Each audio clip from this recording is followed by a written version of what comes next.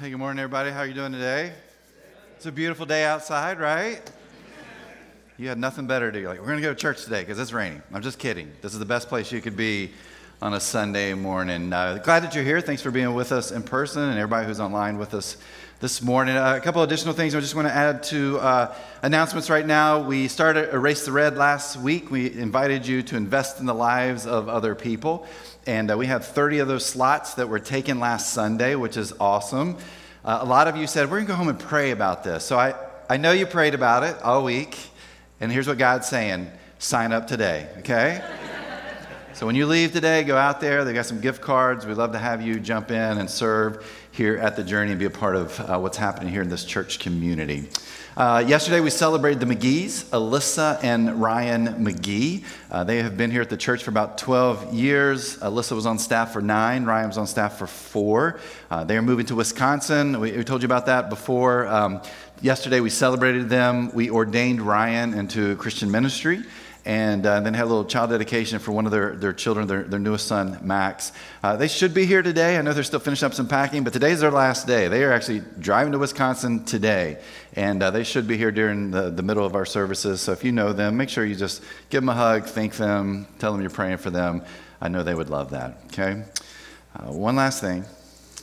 It is Wager Sunday at the Journey, okay? And some of you are brand new, like we walked into the wrong church. It's Commanders versus Cowboys today. I was not going to do this because we have our second string quarterback playing, but he's been winning games. Our first string can't win games, but second string has. So here's the deal. It's Wager Sunday. The wager I would make with you, because I'm a Cowboys fan and I know we have quite a few Commanders fans. If the Cowboys lose, next Sunday I will wear a Commanders jersey or shirt. Okay? Yep. Now, I'm not paying for it. You got to bring one that I can wear. And it better fit, okay? It better fit. But here's the best part. If you're a Commander fan, you just show us the money, all right? This is the best fundraiser we do as a church every single year because the Commanders, if you're a fan, your deal is you got to bring more offering next Sunday. And you guys do that when you lose. So do that for next week. Just go ahead and start writing those checks. That's our deal. We good? Okay, come on. Are we in? All right, here we go. Big offering next week. I got a feeling for that. But anyway, welcome to the Journey. We don't do that. Gambling's not healthy for you, okay? Just throw that out there if you're brand new. Like, oh my gosh, we got to leave this place quickly. No 5 weeks for us. Having a little fun. My very first ministry was in New Jersey. I was an associate pastor at a church. And Kara, this was before kids, she was working full-time as a personal trainer in an upscale gym there in Princeton, New Jersey. She had a client in her 60s, an accomplished author, and one day Kara was working with her, and the lady says to Kara, says, hey, have you seen this one guy here at the gym? Kara's like, what are you talking about? She said, there's this one guy, I mean, he's tall, he's got broad shoulders, he's sculpted, he looks like the Greek river gods. Kara's like, no, I don't think I've seen this guy. I mean, maybe next time you see him, you can point him out, keep doing these 225-pound reps on your bench presses. Come on now. Well, 2 weeks pass, and the lady looks at Kara, and they're working out, and the lady says to Kara, she says, there's the guy. Kara's like, what? She's like, over there. And she points to me. Exactly. Kara, I don't know how she did this. She did not bust out laughing right there in that moment. But like you, we asked the question, like, what do the Greek river gods look like, right?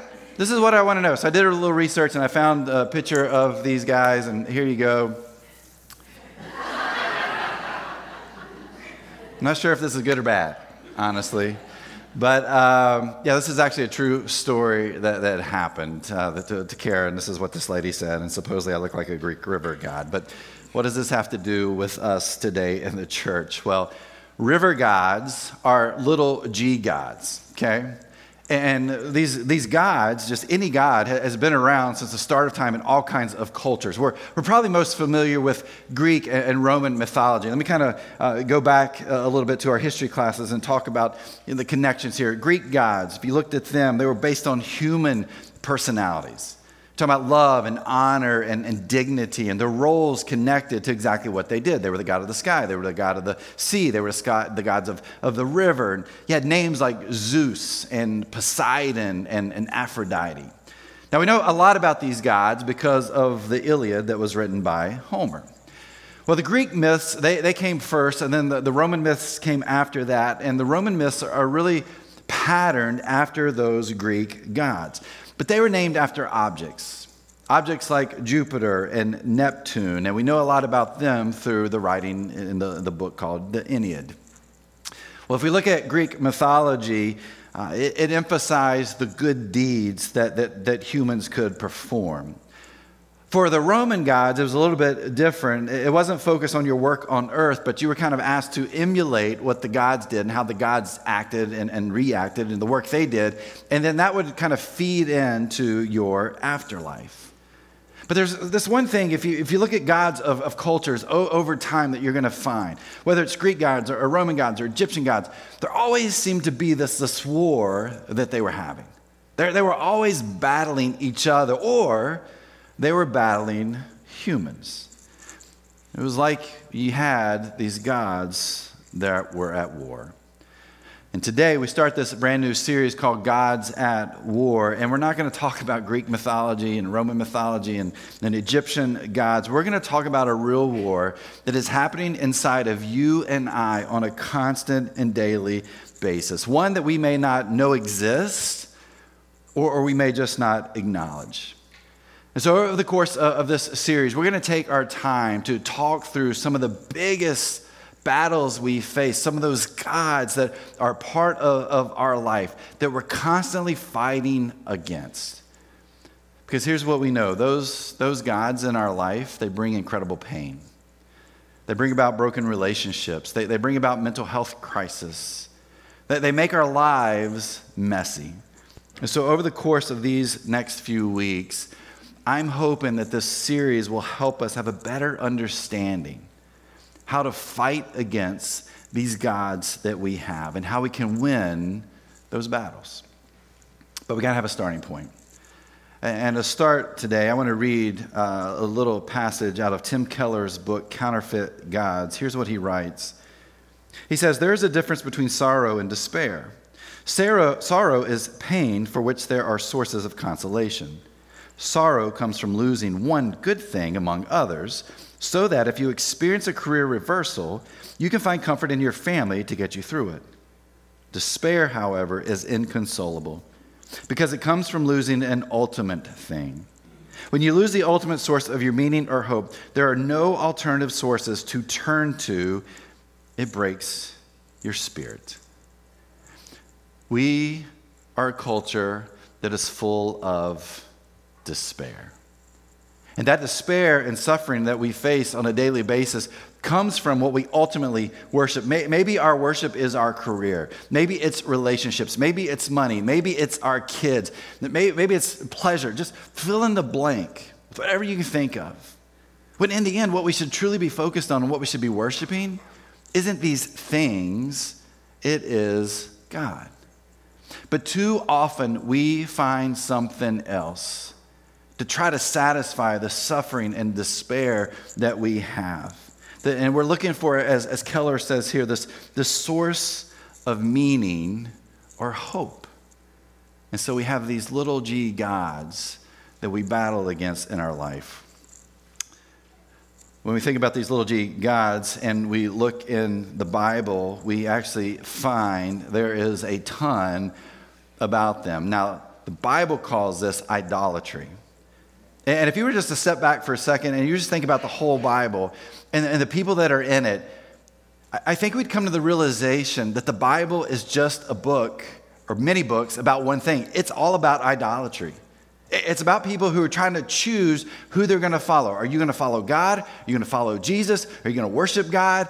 Or are these idols in your life going to be more important to you than anything else? I mean, if you look at Scripture, that's what it is all about. This battle between choosing which God to follow. The big G God has something to say about those little g gods and idols. And we're first really introduced to this in the book of Exodus, and it's the Ten Commandments. In Exodus chapter 20, God gives the Ten Commandments to Moses, and you've got this brand new nation who's trying to kind of figure itself out. And God says, here's some rules and commands that you need to follow. And if you can do these things, if you can follow these commands, good things are going to happen. Now, if we really look at those 10 commandments, here's what we're going to find. They're about two things: loving God and loving people. That's it. That really is what it's all about. And God's like, if you can love me and you can love people, your life can be pretty good. And so he gives these 10 commandments. But if we look at these 10 commandments, we're going to find out pretty quickly how God feels about these little g gods and idols in people's lives. Look at Exodus chapter 20, verse 3. It's the very first commandment. Here's what it says: you must not have any other God but me. The first commandment says, I am to be your only God. And God doesn't give any leeway to a secondary or tertiary God, right? God says, I'm it. I am your only God. There are no other gods. Nada, zilch, zero, nothing else should take my place. And so God begins there. But then look at verse 4. It says, you must not make for yourself an idol of any kind, or an image of anything in the heavens, or on the earth, or in the sea. So God starts out here and says, rule number 1, no God except for me. But then rule number 2 here is you can't have even any idols. Set it on your mantle, in your house. You can't have them anywhere. Like, I have got to be central to your life. Nothing should take precedence over me as God. Now, you and I, we look at those 2 commandments right there. We're probably thinking to ourselves that we're probably pretty good. Because it's like, I don't have any Egyptian gods, and I don't have any Roman gods, and I don't have any Greek river gods in my house, except for Kara. I don't know how Kara is supposed to facilitate that in her life, but there you go. But God is so serious about this that God says, here are my first 2 commandments. This is what it looks like for your life. I am your only God, and you should have no other idols in your life. And again, for us, we can kind of say, well, that sounds good, and I think I'm good because I don't have any of that happen in my life. I don't have any of those idols in my home or wherever I work. And yet we forget that our idols can be other things. I love the way Kyle Idleman, who's a pastor and author, puts it. He says, who or what we worship is what we live for, and that determines everything. Who or what we worship is what we live for, and that determines everything. Now, there are things that are in our life that are probably most important to us, and if we really thought about those things, those people, those ideas, those thoughts, those items, those possessions, it's the potential that we worship them. And if we worship them, then they are our idols, they are our gods. Now, how do we figure this out? We ask ourselves 2 questions. What do I worship and who do I worship? What do I worship and who do I worship? And we ask those questions, that seems pretty simple. It's like, okay, well, I'm pretty good to go then, because, I don't worship anybody other than God. I show up at church, and there's no thing that I worship, so I should be good. I don't have any idols. We've got to get beyond thinking in those terms. And that's why I want to spend the next few moments just asking 7 questions. Kyle Idleman said, hey, these are 7 questions that are healthy for us to ask ourselves, because if we do, it allows us to see what our gods may be and the things that we may be worshiping. And as we read through these, you're going to be thinking, oh, I didn't think about that. But we need to think about that, because we can end up worshiping things that seem good to us, and yet they're not. So here are these 7 questions. I'm going to hit these pretty quickly. Here's question number 1. What has left you feeling the most disappointed? What has left you feeling the most disappointed? Or another way to put this is, what do you complain about?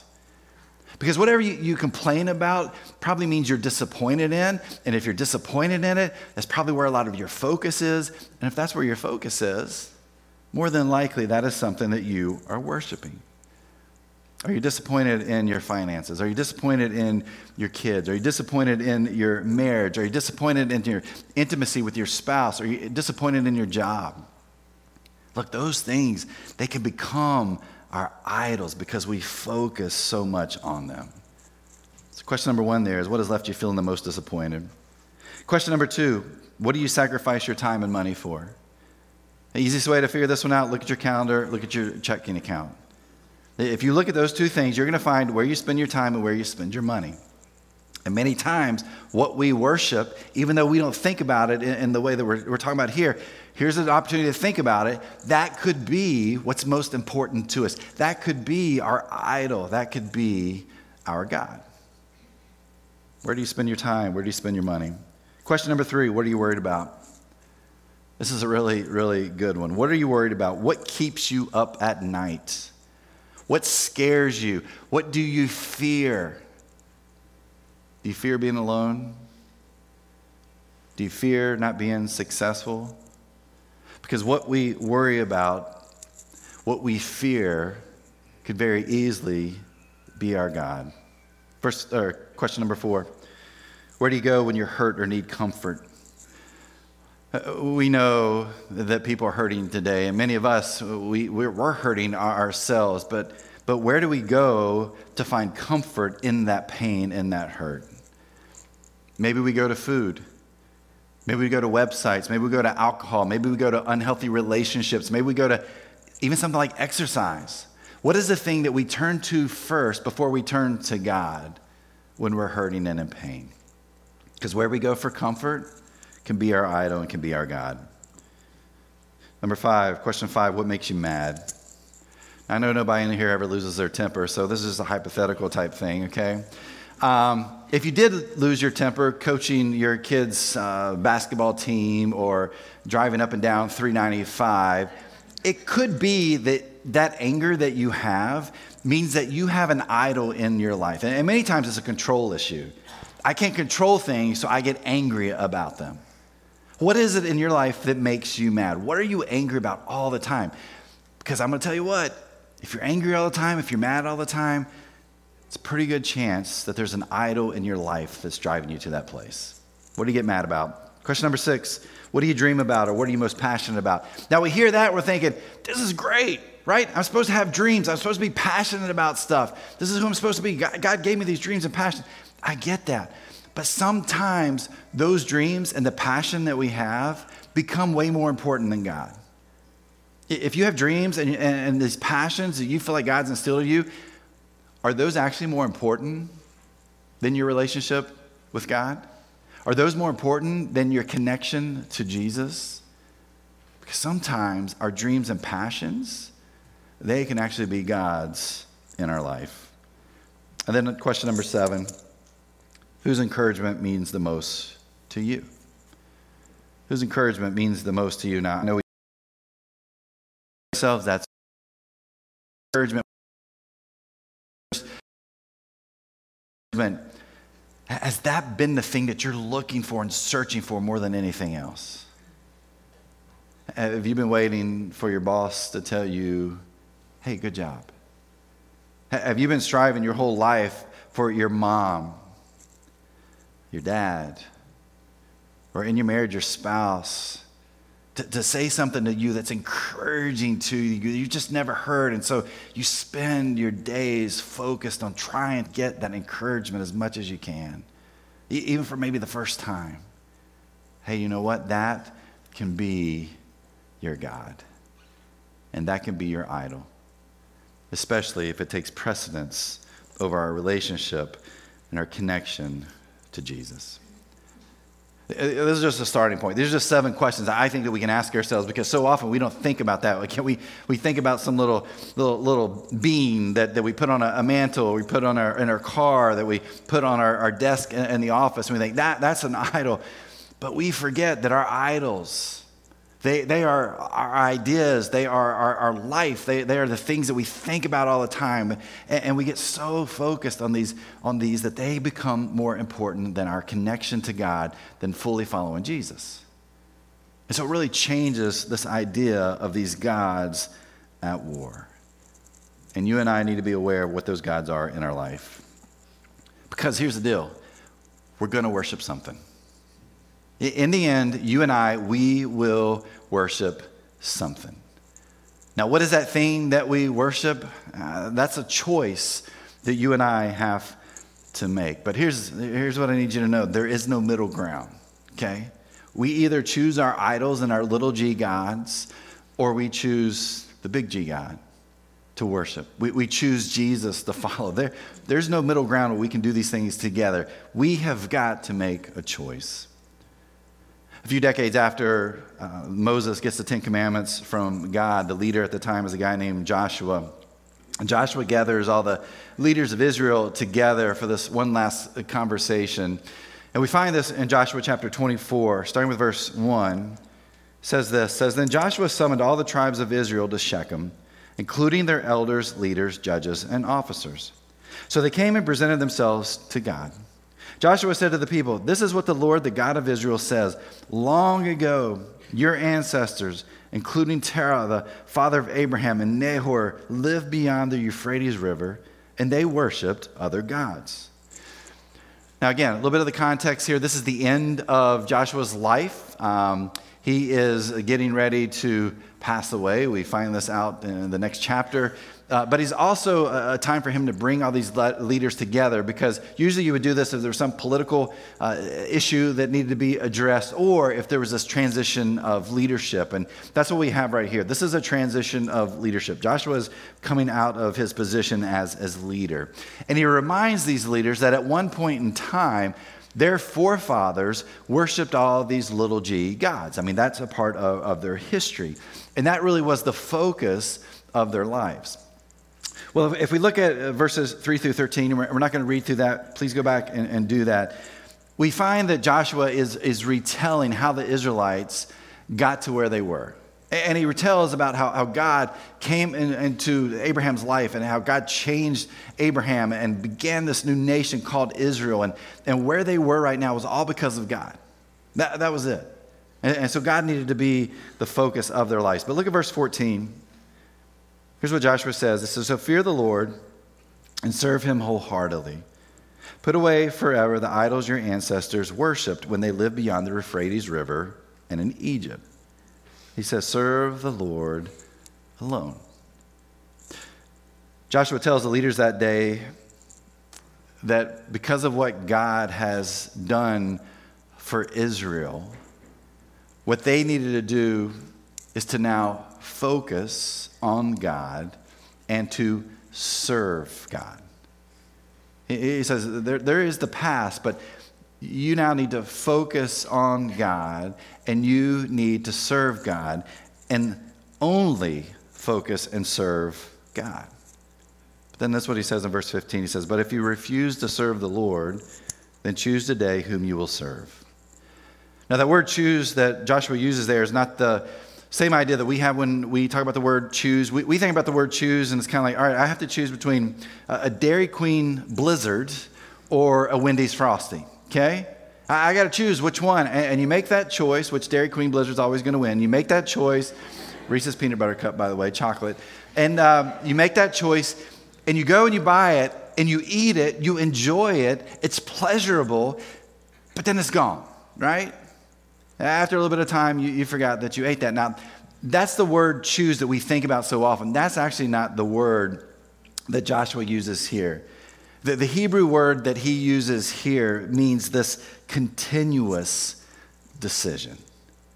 This is a continuous decision that you are making. This isn't some short-term decision that you're making where you have something that you like and you choose it and you have it and it's pleasurable and then you're done.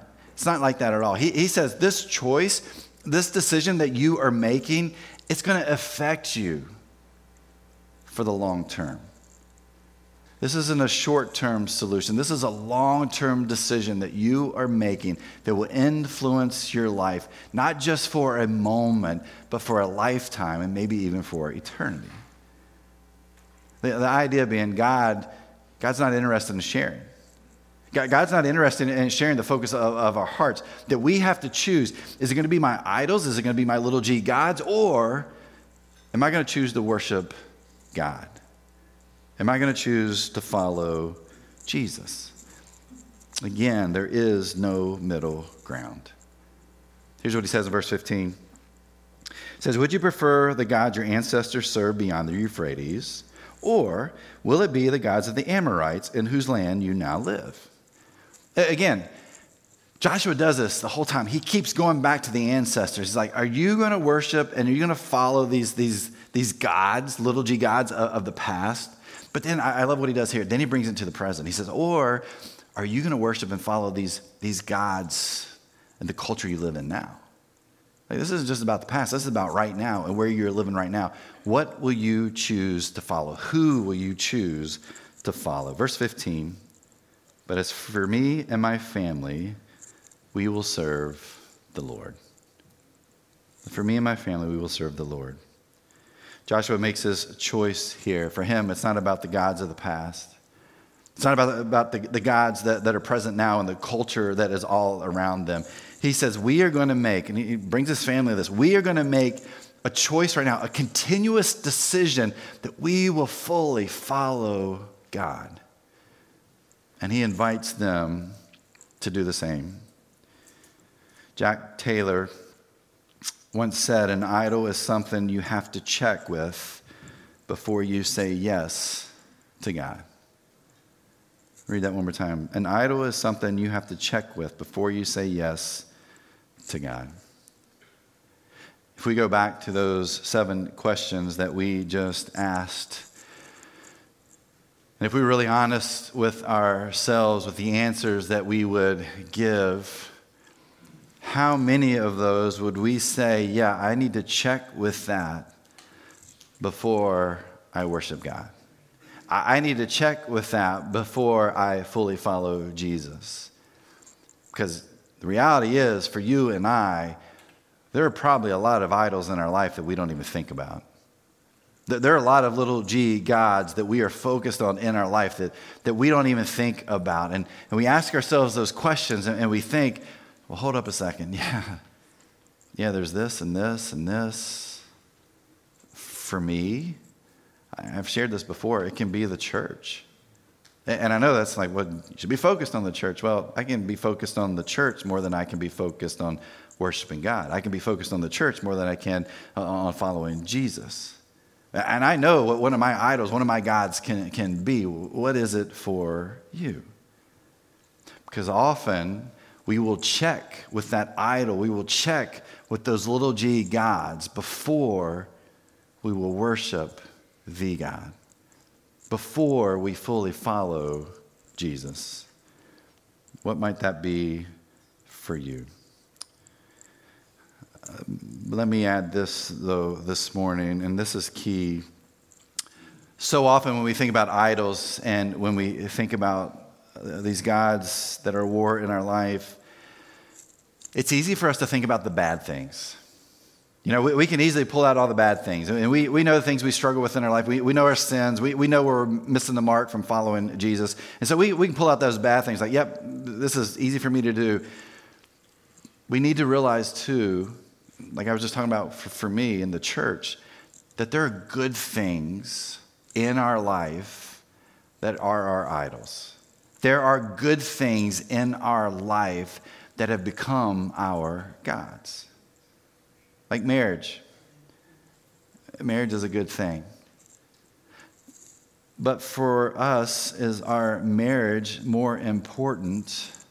Is our spouse more important than us worshiping God?